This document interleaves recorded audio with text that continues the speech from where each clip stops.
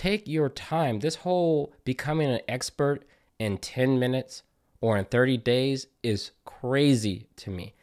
I've been using Linux for 15 years? There is no way I'm still an expert today because it keeps changing and evolving. And I think Kubernetes is going to have to be as patient if you want to become an expert around something like Kubernetes. Welcome to the Software Misadventures podcast, where we sit down with software and DevOps experts to hear their stories from the trenches about how software breaks in production. We are your hosts, Ronak, Austin, and Guang. We've seen firsthand how stressful it is when something breaks in production, but it's the best opportunity to learn about a system more deeply. When most of us started in this field, we didn't really know what to expect, and wish there were more resources on how veteran engineers overcame the daunting task of debugging complex systems. In these conversations, we discuss the principles and practical tips to build resilient software, as well as advice to grow as technical leaders. Hey folks, this is Ronak here. In this first episode, Austin and I speak with Kelsey Hightower. Kelsey is a principal developer advocate at Google and one of the most influential individuals in the Kubernetes community. He's also an author and a keynote speaker with a knack for demystifying complex topics, doing live demos, and enabling others to succeed. In this insightful conversation, we cover wide-ranging topics from his role at Google to the art of storytelling. We get into some very interesting details of how Kubernetes can break in production and discuss practices that have worked for Kelsey in being an effective leader. We had a great time talking to Kelsey, and we hope that you enjoy this conversation as much as we did. And thank you for listening. All right. Hi, Kelsey. It's super excited to have you with us today. Welcome to the show. Awesome. Thanks for having me. Funny fact, so we were researching for this episode, and we just Googled in Kelsey Hightower podcast on Google, and we hit up about like 3 pages worth of results, mostly from 2020. I think we were hoping for just like a handful of things to kind of pick from, but there's definitely a lot there. So we're going to try to keep this interesting for you.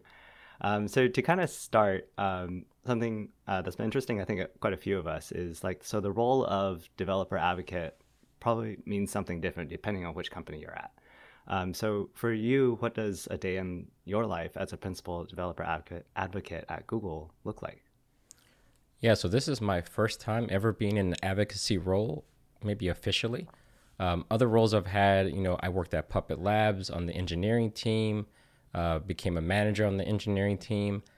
But if you look at the activities I did when I was at Puppet Labs in 2012, we spoke at conferences. We interacted with the open source community because Puppet, the configuration management tool, was used by this large open source community. So we would be on chat and we would be reviewing their code and, trying to figure out what the right features were by engaging with the community directly. When you get to a larger company, you tend to start to have a very narrow or the ability to focus on that kind of role. So at Google, developer advocacy is in engineering. So we're on the engineering ladder.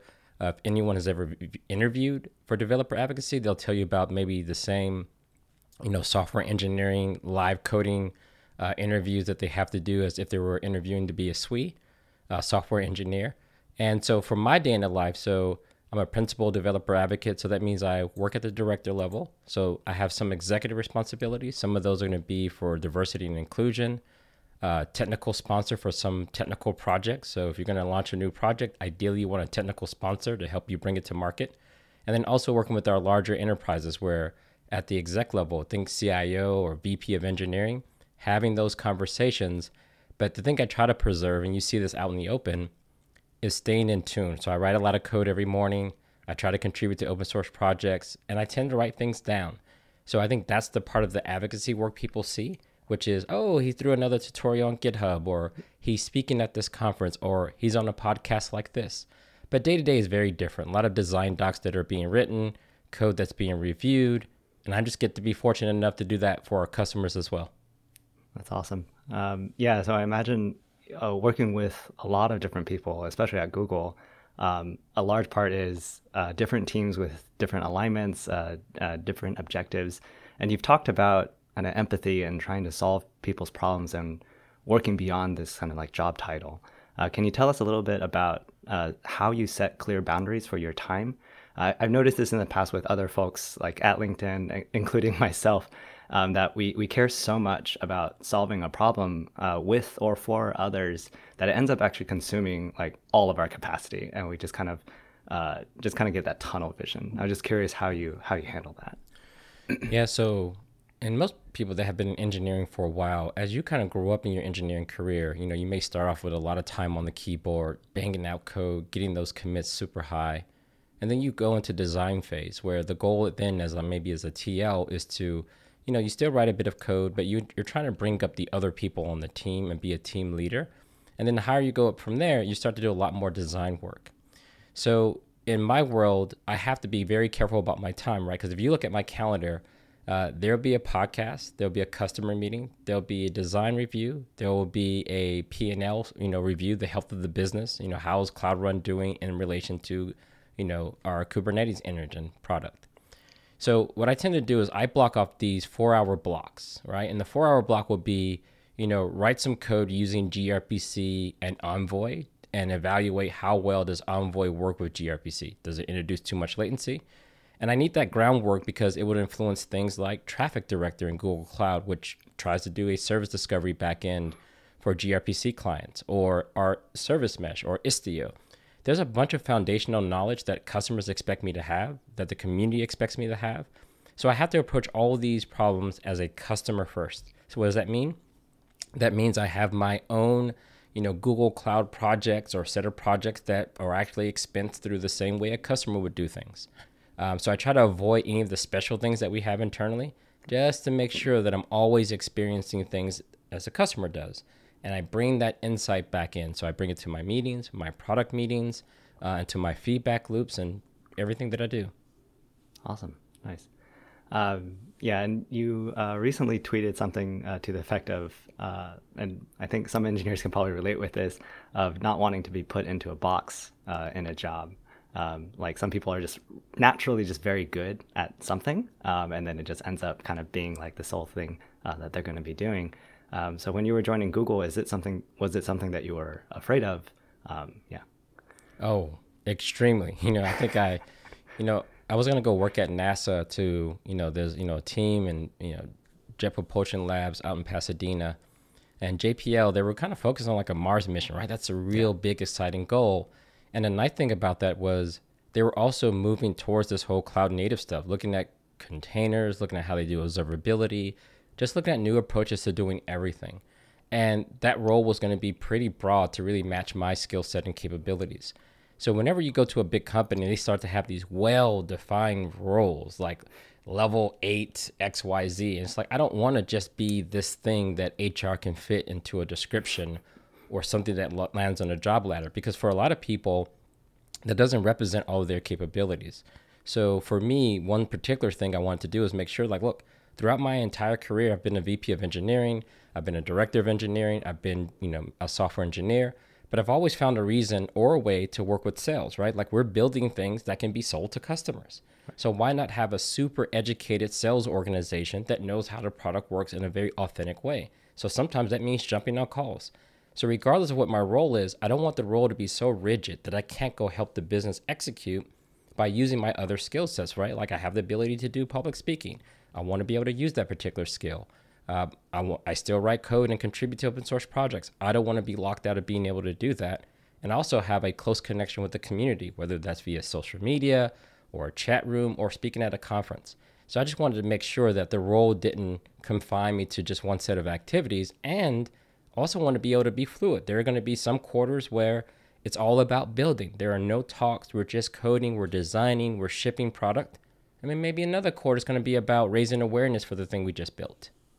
Yeah, that's really well put. Yeah, like the trying to expand out beyond like the job title again, and just being flexible with based on like what's kind of needed at the time and what you find as like highest priority.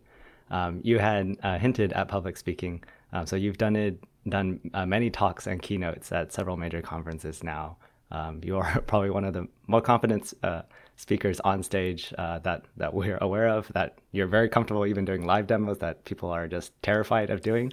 And so how did you develop like this stage presence and kind of like this general art of storytelling? They're just tools, right? So I remember my very first speaking was in Atlanta, let's say around 2008-ish. Speaking at local meetups, I was really in the Python community at the time. And watching people give talks. I remember going to Georgia Tech, one of the big universities out in the US in Atlanta, and watching people give these talks about Python. Some of them were super technical, some of them were funny, some of them were high level, some of them had lots of slides. And I remember looking at it and said, wow, if they can do that, maybe I'll give it a try. And when I first did it, I was like, maybe I need to mimic them. You got to have a lot of slides. You got to talk about something super technical, and you have to do it a certain way. And I would do that for years. I remember my first kind of big conference was PuppetConf 2012. It was the first PuppetConf out in Portland, Oregon. And I remember going there and giving this talk thinking I had to dress a certain way, look a certain way, and feel a certain way. And I remember halfway through that presentation, as I was building it up, it just didn't make me feel anything. It just felt like I was presenting information. So I remember throwing in this slide of Samuel Jackson in the background, and I made some funny joke to go with it. And everyone started laughing. And at that moment is when I got comfortable in my own skin. It's like, you know what? If people are going to let me be Kelsey, oh my God, I could take all the crutches off. Sometimes I don't need slides. Sometimes I just want to tell a joke or relate to some experience that I had in production. And what I noticed was when I look out into the crowd, when I got to the point where I had the courage to look at people and allow them to look at me back, then it felt very natural. You've been in the office before with a team around and you're showing them a problem and everyone's laughing and it's hysterical. How do you recreate that on stage? And that's when you see comfort, that's what you see. There's a point in the talk, and I'll go into some detail for those that, I haven't covered things before, which is there's been talks where I totally bailed. I said, I can recall one GopherCon where I'm coming down the elevator and I was emceeing and I had a keynote later in the day, but I also had this opening thing I was going to do. I basically remixed this poem from Maya Angelou, Still I Rise, and I titled it Gophers Rising. And I remember I was like, I'm not going to go read a poem to open a tech conference. This ain't going to work. No way am I doing this. And I called my wife and said, babe, remember that poem that I spent all this time writing and remixing and making sure it was right? I'm not going to do that today because, what if it doesn't work and people look at me weird as hell? I don't want to go out like that. So I'm not going to do it. And I remember calling Brian Kettleston, who was one of the people who started GopherCon, works at Microsoft now. And it's like, hey, I'm not going to do that poem thing. So let's just scratch that from the agenda. And I got there and they were just like, we think it's a good poem. Like, if you should do it if you want to do it. And I think I called my wife and she was like, okay, I support you. Do what you got to do. And then as the elevator gets to the ground floor, she calls back and says, that's unacceptable. You're always giving this advice for people to get out of their comfort zone, to try new things. And I was like, damn, my words are coming back to bite me. And I remember going out and doing that poem. And it was the first time that I took away the technical crutches.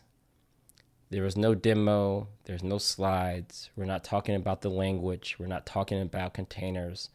We're talking about something more, in my opinion, more human. And the reaction was phenomenal. And then that was the time it gave me permission to also be able to do that. So you see elements of that in various talks that you've ever seen me do over time. That's awesome. Yeah. Thanks for that. So I would like to shift focus to Kubernetes a little bit. It has become the de facto choice for a container orchestration system. And for someone who has used Kubernetes knows that it is an amazing piece of software. However, the stack is so wide and deep that it also exposes one to failure modes they didn't even know existed. At least it's something that I've learned in the last year. And I've seen that Kubernetes can break in amusing and surprising ways. I know you've worked with a lot of customers who use Kubernetes for various different use cases. Can you tell us a little bit about the ways you have seen Kubernetes break in production? That could either be because something went wrong or it was just configured in the wrong way. Yeah, so I think it's healthy to remind people, Kubernetes is kind of in its first trimester, right? This idea that's born, 6-7 years ago. And the pieces are there. You layer on top of an existing ecosystem, which is Docker. You bring in things like etcd, that's your key value store, and then you try to create a world around it. And a lot of ideas evolve. Red Hat chipped in some great ideas from OpenShift, and lots of vendors, big and small, brought a lot of ideas to the table. And I think we have the right framework, and we have the right ideas around scheduling and describing objects and controllers and emission hooks. But a lot of those ideas are still fairly fresh, right? Some of them just got GA. And the things that got GA, do they actually work well together? So a lot of the bugs really come into that situation, right? Like you have this distributed system. And if you think about like etcd, it doesn't really have a robust indexing system. So the API server has to make that up. Yeah. And then it has to do its own in-memory cache, and caching is a super hard problem. And then you have this scheduler that's relying on that cache to make scheduling decisions. And then you have all these other components that are trying to keep that cache in sync about the health of the containers running on all the nodes. So when you take all of this coordination, especially when you start to have a lot of workloads coming in and out fairly quickly, CI/CD jobs, batch jobs, web requests, things are trying to auto scale. All of them are trying to coordinate on this global set of configuration. So that leaves a lot of room for inconsistencies. And in any distributed system, when you have inconsistencies, I've seen things like the workload is playing musical chairs. If you just sit back and watch and you say kubectl git pods, and it's like an orchestra, like just Mozart is like moving your workloads around. And you're like, why are things moving around? It's like, don't do anything. This is beautiful. Yeah. And what you find out is that some of your workloads have CPU limits and requests, or memory limits or requests, and some don't. And the ones that don't might get evicted from the node, and they go back through the scheduler, and since they don't have any CPU or memory requirements, they get scheduled to a node, and then that thing heats up, gets web requests, and constrains the system and gets evicted again. And if you don't really understand how Kubernetes makes its scheduling decisions, or how all of those components we just talked about work together, then you might create this masterpiece by mistake. You create this world that you don't quite understand. So I think people have to understand is, how do you as a user of Kubernetes communicate your intentions to this big automation machine? And all of those things like health checks and readiness probes, CPU and memory requirements, the size of your container, all these things are communicating your intent of what you want the system to eventually resolve to. And when people get that wrong or omit it altogether, that's when chaos assumes. It's interesting that you mentioned that. We actually hit this ourselves in our initial days of using Kubernetes, and it's actually like an orchestra. So do you remember the last time you spent a significant amount of time trying to debug an issue with Kubernetes? Whether it was a problem you're trying to solve for yourself or just working with a customer? Yeah, I had a customer text me. Yeah, I remember this one. And the customer was running maybe Ruby on Rails, and they were just upgrading their app. And they thought that they did something wrong with app, right? Because Ruby on Rails, you do like a database migration, you run some rig task, and you don't know if you broke the database. It's just like wild, wild west. And then, most engineers, you don't want to say nothing until you have to, right? You've all been at your keyboards like, yo, I can fix this. I'm not saying, hey, what's going on? Oh, nothing. Everything is great. Yeah. Nothing to see here. Yeah. And eventually there's enough alarms that go off where people start saying, no, there's something wrong, and you were the last person to do something. We're going to sit around your desk until we figure this out together. And I remember that togetherness happened, and someone texted me, it's like, hey, Kelsey, I have no idea. We have no idea what's going on with our cluster. Things are down 100%. And I was like, well, what'd you do? Of course, it's their fault. And they're like, no, we just did a new deployment, something. And it turned out there was a very weird bug in an upgrade of Kubernetes, specifically the network security policy component. And this component is a controller. So for those that don't know, the way network security policy works, it looks at data inside of Kubernetes and decides which of your applications can talk to each other. And then based on that rule set, it programs IP tables to allow or deny things across all of the hosts. And there was a bug, and Calico was the implementation that they were using. So when Calico's control loop came up, by default, it was set to deny all, and then go get its rule sets from Kubernetes to allow traffic. Unfortunately, there was a new version of Kubernetes that this version of Calico was not compatible with. Oh. And so what would happen is when the rolling upgrade stopped, Calico was like, I can't get any rules. Therefore, I'm going to lock everything out. And this is a low-level networking issue because you're not using a service mesh. Mm-hmm. There's nothing happening in your load balancer. There is no reason that you should see this. And you've never seen this before. You've been using Kubernetes for a year and a half. This has never been something you saw, so you don't even know to go check there. And I remember I couldn't figure it out. I was doing TCP dumps. I was like, wow, what the hell is blocking? Who would do this? And of course, 2 hours later, you look at IP tables and it's like, what is this? Maybe there's a network policy that says you don't want any traffic. Why would you do that to yourself? Yeah. But then you see all these other policies allowing traffic, and they swear that these policies have always been there. And it took a long time, and luckily for us, the Google SREs who run GKE found the bug and said, hey, there's a bug with the way that controller was pulling its specs from the API server that was failing. Here is the patch. And it was like this quick on-the-fly patch that didn't require, restarting the whole world or downgrading Kubernetes.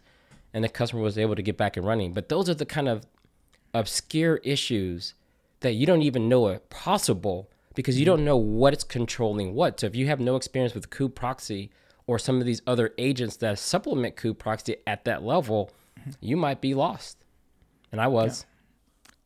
That's a very interesting bug that you mentioned. But I have a follow-up question on that. But before I get there, you mentioned that you had a customer text you. Is that something which is normal? That shouldn't happen. So this happens when, I meet a lot of people, and sometimes you convince them, like, you should really be using Kubernetes. Just like, damn. And they're using Kubernetes. And look, there's great customer support. There's SREs. But they say, hey, man, you talked me into this. I've tried everything. Oh, wow. Before I call support, since this was your idea, you're going to take this text message and really... And you know what? It also keeps me honest, right? Because I remember those moments when a customer may reach out. I mean, of course, these days, they're just such good support. They can call support. But if I know people, they're going to be like, hey, Kelsey, what's going on here? Like, give me something here. And so I'll take that call. I see. Interesting. I've actually seen some tweets, people tweeting at you saying that you just jumped on a Hangout call with them to debug something. That is incredible. I'm sure it provides a lot of value to them when they're trying to navigate the situation. And honestly, I'll tell you, I feel the need to have to do that every once in a while. There are a lot of people who only know Kelsey from 2018, right? And they say, I only know this guy from talking about this stuff. Has he ever done this stuff? Is he just someone who read all the documentation and just recites it on stage? And that's a thing for any engineer, right? We already all have imposter syndrome, but when other people think you're an imposter, that's even worse. And so sometimes I'll say, you know what, let me show them. Let me remind people that, I've done all of these things. I lived in production. I've been in those change windows that go to 6 a.m. I'm the one who's broken production sometimes. I'm the one who's fixed production sometimes. And so sometimes it's kind of, every once in a while you want to come back and just say, hey, and then they say, okay, this guy knows what he's doing. It just makes me feel good too. And so that's why I continue to do that. Makes sense. And of course, there are two types of engineers. Ones who have broken production and ones who are going to. So we'll all be there at some point. So talking about networking and Kubernetes, it's something that took me a while to get used to. And as there are so many agents on machines these days, which are trying to manage the network through IP table and route tables, that it's not intuitive to just jump on a machine, look at the IP tables and say who created this specific rule, and debug problems where the network is behaving weird all of a sudden, and the pods are not getting scheduled or unable to talk to each other despite using the right configuration. So as you work with a lot of Kubernetes users, do you see them taking a while to absorb all of this magic and just understand how the network is being managed? Yeah, so that's the thing about Kubernetes. One thing is early on, we try to make it easy. And I think in some ways too easy. We try to hide the fact that there is a network underneath, right? So this whole... And I think kind of Docker started this trend of giving every container its own IP, in some ways treating it as a first-class citizen on the network.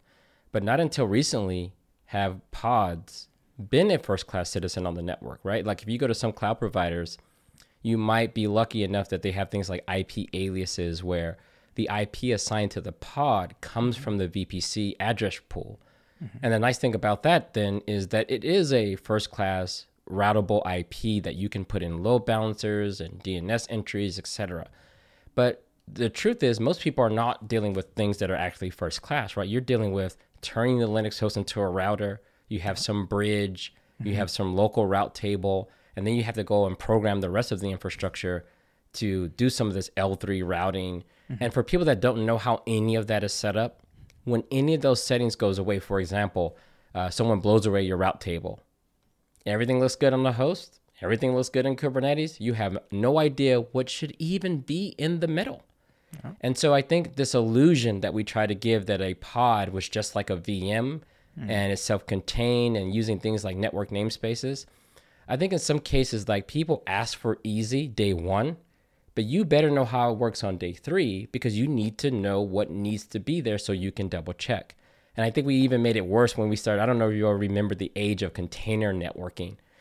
This was when people were doing these demos where it's like, I have a container running on Amazon. I have a container running on GCP and on my laptop, and I'm going to use an overlay network to put them in all the same. I'm like, what are you doing? You can't have a broadcast domain that big. Yeah. There's just no way that's going to be reliable in terms of latency. And are you storing the state of the network in etcd? So if etcd falls over, the whole networking thing is down? Right? Whoa, let's stop here. And I think we went way too far in trying to get to this ease of use that we didn't educate people on what to do. And this is why I wrote Kubernetes the hard way. And I try to call out these small details about what layers you need to think about and what they do. Yeah, I'm glad you mentioned Kubernetes the hard way. It is something that I've found as an extremely valuable resource to go back and not just look at a tool which says, hey, bring me a Kubernetes cluster that just works, but actually really understand how each layer works, not just the networking part, but also the identity part. Like which CN or common name should I have in a cert for this component so that these things didn't magically talk to each other. And the fact that you touched on is when they're operating something or using something like Kubernetes, it's so easy to get started with something like kubeadmin, kops, and a bunch of other tools. Do you have any thoughts around, or do you have any advice for people who are using it or getting started on the right ways to go deep into the stack so that they actually understand how this thing works? Yeah, one thing I remember learning about a T-shaped engineer. And, you know, a lot of times we want people to have a very broad skill set. We want them to know a little bit about security, a little bit about networking, maybe a little bit about the problem domain, and probably the programming language and the patterns leveraged by that programming language to solve problems in that domain. And that's a T-shape, right? That's horizontal. But in my career, I can remember every couple of years, I would go super deep in one of these areas, right? So for config management, I worked at Puppet Labs. So I came from being a user to someone helping build the product. And that was my opportunity to go deep in terms of promise theory, control loops, inversion of control, infrastructure as code. And so that was my ability to go deep. And the same thing was true for networking. I spent a lot of time helping get Puppet on Juniper devices and learning about how you configure a leaf and spine network and how IPv6 translates to IPv4. Again, going super deep. So I think a lot of people need to figure out when it comes to Kubernetes, I know we like to start with, how do we make it easy? You hear a lot of people, oh, it needs to be easy, easy, easy, easy, easy. Okay. What layer are you talking about?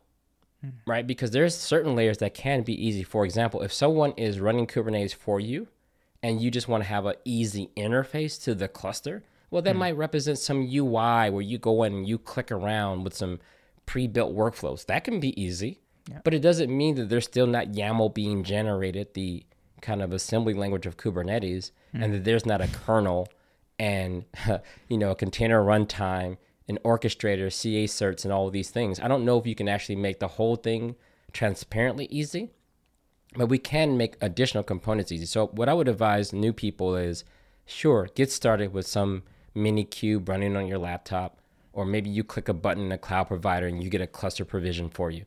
I think you should start there. Now, if you're in ops or you're in DevOps and people say that you are part of the team responsible for knowing how it works and how it breaks, then you don't get easy, right? You get to learn how all of these components work over time.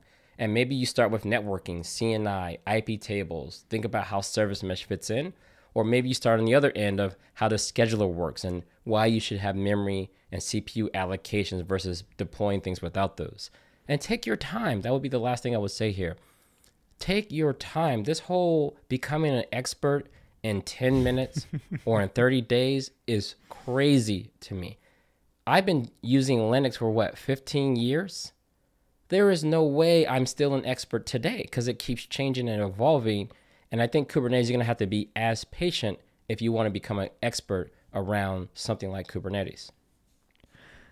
I love that. And one thing that I would add is that the word expert in the context of Kubernetes is very interesting because it is like the T-shaped project. It's extremely far and wide. Every vertical has so much depth that even if one person becomes an expert in one area, there are so many other things which are constantly moving and shifting.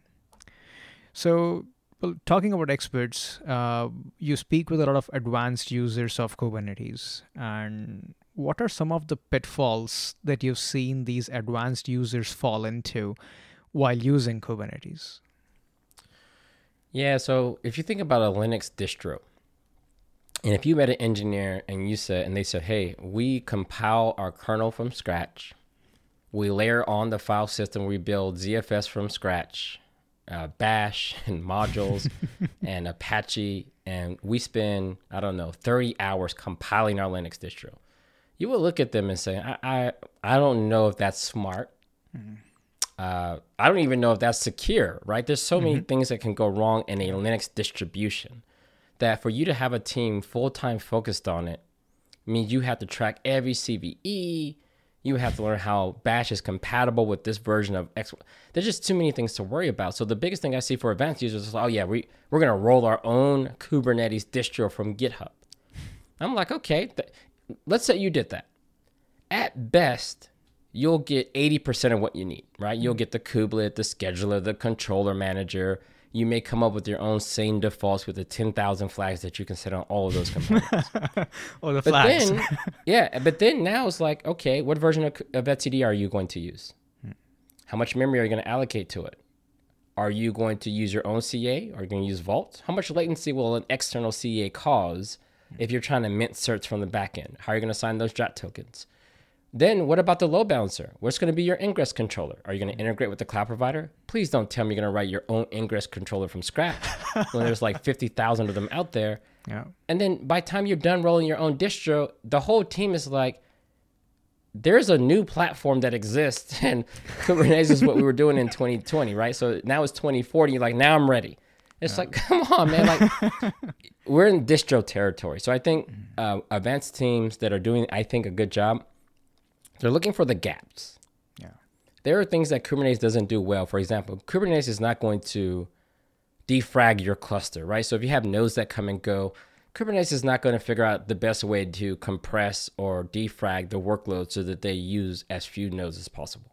Should that be in Kubernetes? That's debatable. I don't think that's a core component, even though it would be a nice to have. And then you'll see an advanced team go and say, yeah, we built a tool that understands our workloads and their priorities and knows how to, take a node away and make sure things get rescheduled into less of the nodes. And this is how we compact our workloads and get our efficiency higher. That's a very complex thing where Kubernetes can only meet you halfway. Yeah. And the last thing I'll say here is people are trying to run stateful workloads on Kubernetes. And this one makes me smile, borderline laugh, because it's hard. It's not the fact that Kubernetes can or cannot run stateful workloads. It's the fact that you probably can't. You take MySQL, and I told you that one day someone's going to take your static MySQL server and put it into an environment where you're playing musical chairs with this magnificent orchestra from time to time. No way is that going to work out well. So then you have to learn how to use the right parts of Kubernetes to ensure that doesn't happen, and then prepare yourself for when it does. Like, do you use a network block device so it can be reattached? If you're in the cloud, that block device might be only attachable in certain zones and not regional. There's so many little nuances to think about when you try to take a thing that wasn't built for distributed systems and throw it into a distributed system that you don't know yet, which is going to be a little bit hard. So talking about the hard things in general, one thing you might have seen, at least I have noticed it as an observer. I'm not sure if it's true, but sometimes I've seen that sentiment of we'll rub Kubernetes on this problem and it'll solve all the side effects, everything that we have to deal with today. Are there scenarios where you've seen this to be true? And are there scenarios where you've actually said, hey, don't use Kubernetes to solve this problem? Yeah. I think I was on the way to visit a customer, and one of the engineers was riding a bike, and he stopped to wave. He's like, hey, Kelsey. And he ran into a wall. Like, I was like, whoa, This is devastating. And I think he hurt his arm. Maybe he was bleeding. And he was like, how do I fix this? And I took out my magical jar of Kubernetes and rubbed it on his elbow, and everything was fine. No, that doesn't work. Use damn Band-Aid if you have a cut. Kubernetes is not the right solution for that. Like, that was a very obvious one. But when you get to things like, I have this workload. I say, what does the workload do? Well, this workload needs 128 CPUs, 2 terabytes of memory, and all the GPUs I can get. And then we're going to run this thing on this, 50 petabyte data set. And we need this thing to run fast as possible. For some people, that may not be a distributed systems problem, especially if you have to do this sequentially for some reason. So in that case, the best thing you can do is get a big ass VM or a big ass bare metal thing and put the workload on it and just run. Mm-hmm. You don't need to have fluid collecting logs from this thing. You don't need the kubelet trying to figure out what IP it should have. You don't need any of that, right? You just want this machine to not do any additional context switching. You don't want anything there taking up resources. That's a simple case of I want to go as fast as possible with nothing there. Great use case. There's cases where a company's like, yeah, we want to have this super scalable app. I was like, what does it do? Oh, it serves up the current time. I was like, that's it. It just serves up the current time. Yeah. I said, you can use the serverless thing for that. How many requests are you getting per second? Well, we have 100 customers. They check once per day. If they do the math, it's like 1 request per 10 minutes. Mm-hmm. I was like, hey, listen to me. I know you really want to use Kubernetes, right? You want to make sure your LinkedIn profile is looking nice. Yeah. You want to put cloud native on there for 200 years. I know you want to do that. But in this case, this is not a reason to get there. Yeah. You need to just put this on something like Cloud Run. Mm-hmm. It's going to be fine. It's going to cost you like $1.25. Great. You're going to be a hero. But if you go and spend $10,000 on a Kubernetes cluster, hire 8 more team, create an SRE team for 1 request every 10 minutes, we're going a little too far. So I think this is a case where I have to talk people off the ledge. I say, hey, look, I'm the Kubernetes guy. I like Kubernetes a lot. But for this case, I would not use it for that. And there'd be other cases where you'll have some really critical database that has a lot of kernel settings. You have to think about IOPS and caches and file buffers. And there's so many things that they're doing to the system that when you start to do that inside of Kubernetes and you start to do that inside of one big cluster and you have a couple of nodes who need this kind of special tweaking and tuning, now you're starting to ask yourself, should that be either a dedicated cluster or should that be no Kubernetes at all? So I have to caution people that Kubernetes has a few things that it will do to help you, but it may have a few things that may get in the way of certain types of workloads, and we just got to be smart about it. Makes sense. So the focus should be on the problem you're trying to solve and whether something like Kubernetes is the right fit or not. So taking a step back, there are a few things that you've mentioned, which I definitely want to get into. And one thing that I read about you was that you wake up at 4:30 a.m. in the morning. Now, again, internet is a funny place. You cannot believe everything that you read. So I wanted to ask you, is this true? Yeah, I would say 4:35. There's a couple of reasons. One, my wife wakes up to work out at that time. That's when the jump roping will start. So I'm going to wake up whether I like it or not. But also, it's that time of, that's the peace time. No one's sending emails. Nothing's really happening. You shouldn't be on social media, at least I shouldn't be. And there's really no breaking news because they're all waiting until everyone's woke so they can see it. And that gives me the time to really think about a problem, or sometimes just stop thinking about a problem. And that gives me a lot of jump start on the day to think about things. And then if I do want to write some code, I know it's going to be another 3 hours before someone sends me an email or gets some notification about something important. And so having that quality time in that block is really, really nice. And I wouldn't trade it for anything. And I think these days what I do is I'll try to find more blocks throughout the day, like lunch. Once COVID started, I realized that it was time to put the lunch block on the calendar because, now you have people from different time zones all working at the same time that lunch for you is not lunch for them. Yeah. And it may not be clear as they're scheduling out their day. So I think just having that block, so that's what that 4:30 thing is all about, is about me being able to do all the things I want to do, but may not be able to get to during the day where everyone's up and active. So you are a principal developer advocate at Google, and this position is the engineering equivalent of a director. Now, you mentioned that part of the responsibility is to sponsor certain projects and identify areas now, whether in the existing products or the new ones that the team should be building. This would require speaking with a lot of stakeholders, both within Google and outside, and persuade a lot of teams. Being on the IC track, I'm actually very curious. What are some of the practices that have worked really well for you in having this influence without authority? Yeah, so one person, I'm a dotted line report to a person named Eric Brewer. You probably know him from the CAP theorem. And he's a VP level. And he's also a fellow and he's a professor at Berkeley.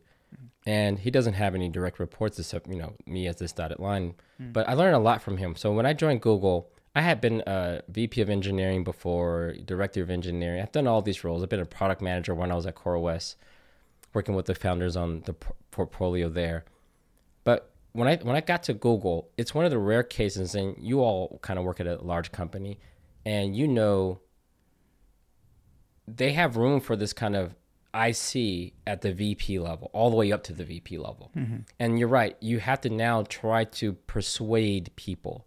You have to try to influence people, in some cases inspire people, because no one reports to you. You can't make anyone do anything. So in those cases, like, how do you go about it?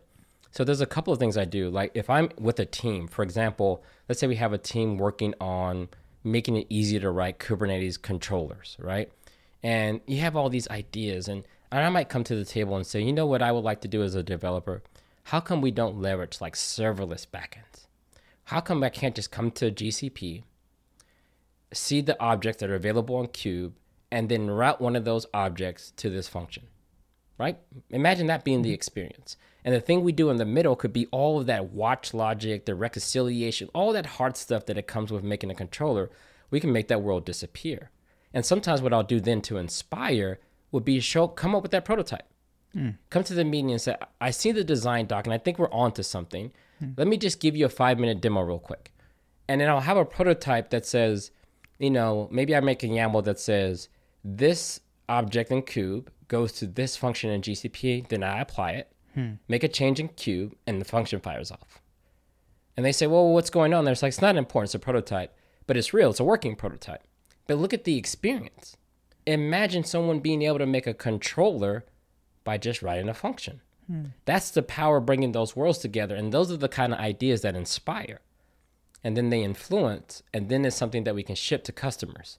So I think at my level now, not only do I have to study the designs, I also have to need to know what's possible between all the technologies. And once I know what's possible, then I can start to build the facades in front of those things to create these new buildings, these new, in some cases, like works of art, and try to get these experiences that aren't possible unless you know what pieces are available to you. So that's how I go about it. So that's how I do it on the product side. On the business side, right? Because a lot of this, at this level, you got to understand the business impact as well. So how do you grow the business? And sometimes you're going to be concerned with adoption. And so you ask yourself, if we're going to build this feature, or if we've built this feature, who is it for? How would they use it? And then once that becomes clear, can you even do that? And that's where those empathy sessions come from. It's another way of inspiring people. So you get all the engineers in a room, you get SREs from this part of the org, you get documentation people, and there's been cases where we even brought in some customers. And you split them into these teams and you say, all right, here's what we want to do. We're going to take the product and we're going to try to do the obvious thing that you should be able to do with the product, right? Yes, great. Go ahead and try it. And no one can do it in an hour, even teams of 4, Googlers and customers, and it doesn't work. And you say, well, why doesn't it work? We're missing some of these horizontal integrations. IAM needs to be easier to configure. This needs to be easier to configure. But guess what? Now they have empathy on their own. I didn't say this is exactly how you fix it. You said how we should fix it through experience. And again, I'm leaving empathy behind. So that's the way I've been successful in my career. And you can leverage all kind of skills and techniques, but that's the way I kind of bring my unique skills to the table to persuade people into doing the things that they do. That's super valuable. So usually when people want to propose something, they start with the design doc. And you've mentioned that you also go in with a demo and trying to persuade people of a new idea. In your experience, do you think that makes it easier to convey the idea than just sending out a design doc? They're all effective in many ways because at Google, design docs are really great because they capture the timeline of thought, right? Like, especially if you see one where there's comments. Yeah. Hey, I don't know about this piece. What about this? What about that? Then you see that doc evolve over time. And I think it really captures and serializes all the decisions that went into maybe the roadmap item or the things that end up in the backlog to be worked on. What I do with demos, though, I think of it as a slightly different tool. Like the demo or the prototype can augment the design because at some point you're going to have to do the design doc for various reasons. But sometimes, like, for example, if I go to a conference, I can't pull up the design doc. You can be like, we don't want you to read this 4 or 5 page design doc to us in the audience, right? Now, I could turn it into slides, right? Give you the bullet points from the design doc. And again, I'm going to worry about you falling to sleep. But if I show you the design doc, then it gets a little bit more interesting, right? Because then I can use my speech to articulate what's in the design doc. But when people get to see it, and I remember doing this for the Kubernetes community, that's like the path to serverless. Like in Kubernetes, you got to do all of this stuff to get something done. And I remember building this tool that just extracted the container and the thing inside of the container and run it in Lambda.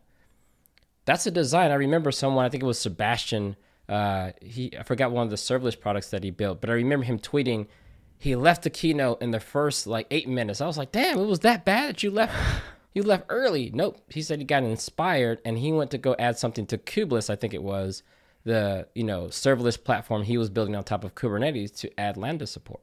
Oh, wow. Because he saw it on the stage because you can actually do the Lambda runtime in a way that works for Kubernetes and works for Lambda in the same custom runtime if you did it right. So those were the things where I think I was being more impactful than just a design doc. Makes sense. In your position, I imagine you mentor a few folks. Do you have any advice for people who are just starting this relationship, either as a mentee or a mentor, to make this more beneficial for both the parties? Yeah, I mean, for me, I actually care about people at a very deep level. And that is a hard thing to teach someone. Like, I literally will look at a person and care about them because I know at some point in my own career trajectory, I was where they are. And you have to be, for me, I'm not saying this is general advice for everyone, but for me, treating that person as a human first. They're not a software engineer trying to go from L1 to L2 or L3. Like, if you start doing that, then you may not be talking to the whole person. So for me, I like to try to mentor the entire person because they might be at a point in their life where they do not need to go and double down learning some programming language. Maybe they need to take a break. Maybe they need to relax a little bit and enjoy the last promotion versus thinking about the current promotion or the next one that's coming up. And I think sometimes if you don't try to look at this from the whole person point of view, you might miss something. The other part, I think if you're going to be a mentor, understand that you might also learn something. And honestly, when you do learn something from someone that you're attempting to mentor, let them know. Like, hey, pause. I just learned something from you. I really appreciate it. Here's how I'm going to apply it. And it shows that you're really listening, not just giving advice, you're also kind of listening to them. Now let's talk about the flip side real quick. On the flip side, the thing I've seen that's tough. For someone who mentors a lot of people, tries to allocate a lot of their time, it's really hard when someone is not even trying. Right? Hey, mentor me on getting started with Go. What have you done so far? Nothing. I want you to do everything to get me started. And it's like, whoa, that's not fair, actually. Yeah. I need you to try a few things first. And then maybe we decide through the conversation how I can help you more, answer any questions, because maybe I'm further along than you are. So I think you got to make sure you're asking yourself, what am I bringing to the table? Have I tried anything? Is there any feedback I can give about the getting started experience? But just have something you've tried.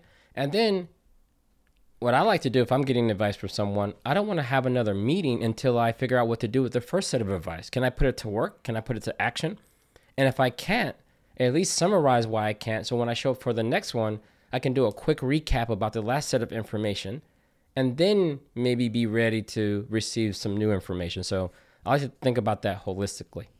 That makes sense. And I have one brief detour on something you'd mentioned before about learning new things, and you also referred to service mesh, and I was looking at your Twitter profile, and you're working on something called service mesh the hard way.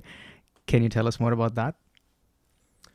Yeah, so service mesh the hard way. So what I think I've been, for the last 2 years, I would say I've been kind of learning in public. So when Istio first came out, I did maybe keynotes on Istio and took a deep dive in Envoy. I did one of the first prototypes for the, in Kubernetes, when you deploy your application, you may only have one container in there. But if you want to join the service mesh, then you want to append the Istio or Envoy so that it can attach to the Istio control plane, so it can be the sidecar in your service mesh. And I remember doing the first prototype for how to use the injection features inside of Kube to be able to do things like that. And then I would go deeper, right, into like, how does the Istio control plane work? How does it objects play with Kubernetes? How does it impact the networking? And then over time, I started getting deeper and deeper into things like open policy agent, right? How do you delegate auth N and auth Z? I even wrote a library recently for implementing the Jose standards, JOT tokens, JWS, that kind of thing. But then earlier this year, I really started to get deeper into just Envoy, right? So when you look at the whole service mesh thing, when you are using Istio and all of these things, one thing, a light bulb lit up for me maybe a couple of years ago was, when I look at Istio, I look at it as a Envoy config compiler, right? You give it all of these high-level things like rate limiting and all this other stuff. And at the end, though, it really spits out, whether in sections, if you're using the XDS protocol, or a big chunk of thing. But at the end of the day, Envoy has to get pretty much everything it needs in order to process using various filters that it has. So when I started to study the Envoy config language and how Envoy actually uses all of those things, whether you're talking about a vhost, rate limiting rule, or delegating auth Z to some sidecar thing like open policy agent, I really was like, wow, this is, now I know enough to start to work on mesh the hard way. So I didn't want to do Istio the hard way because I think Istio makes a lot of assumptions and it has its own way of thinking about service mesh. I wanted to go a little bit lower. So I wanted to start with Envoy, no containers, and then bring in things like open policy agent, Prometheus, all of the things that you would typically see in a service mesh. I'm even creating some of the certificates by hand using the Spiffy protocol. So for people that don't know what Spiffy is, how do we give identity to our workloads? And it's not enough for IP address, right? Because those can change. Yeah. So in the Spiffy world, we want to give an identity, and typically we want to have that identity. So if you're app foo and you belong to this particular org, well, Spiffy tries to make that a little simple, right? You might say the org is example.com, that's the domain, and then / maybe the service name, so / foo. Or if it's part of a bigger collection of services, maybe it's / payments / foo. But either way, that simple URL construct can serve as a Spiffy ID. Now it's like, how do you prove that you're supposed to have that ID? So that's one area where it was super confusing for me. It's like, how the hell do you do this? And there's different ways of thinking about this problem. One could be you can piggyback on your existing identity. So if you're in the Kubernetes world, that service account that you're given means that Kubernetes started the process and gave it an identity.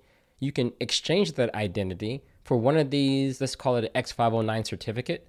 And that X509 certificate can also have part of its SANs, subject alternative names, is the SPIFFE ID.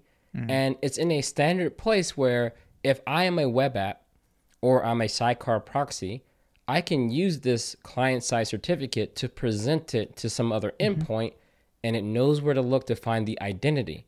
And the last thing I'll say here is that that identity is key to the whole thing.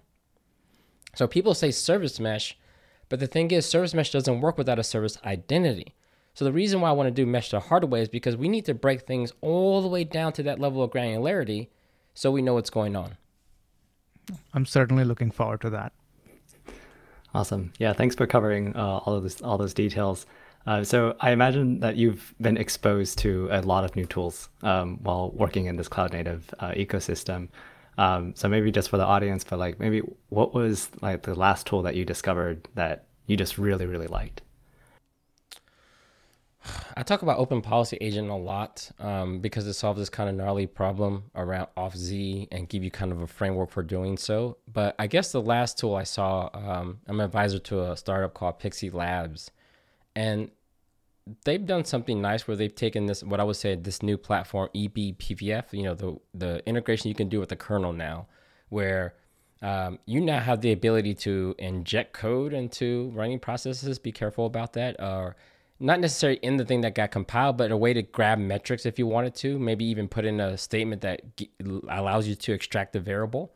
You can either get other activities in the kernel, like, you know, what the network is doing in a more pragmatic way or programmatic way.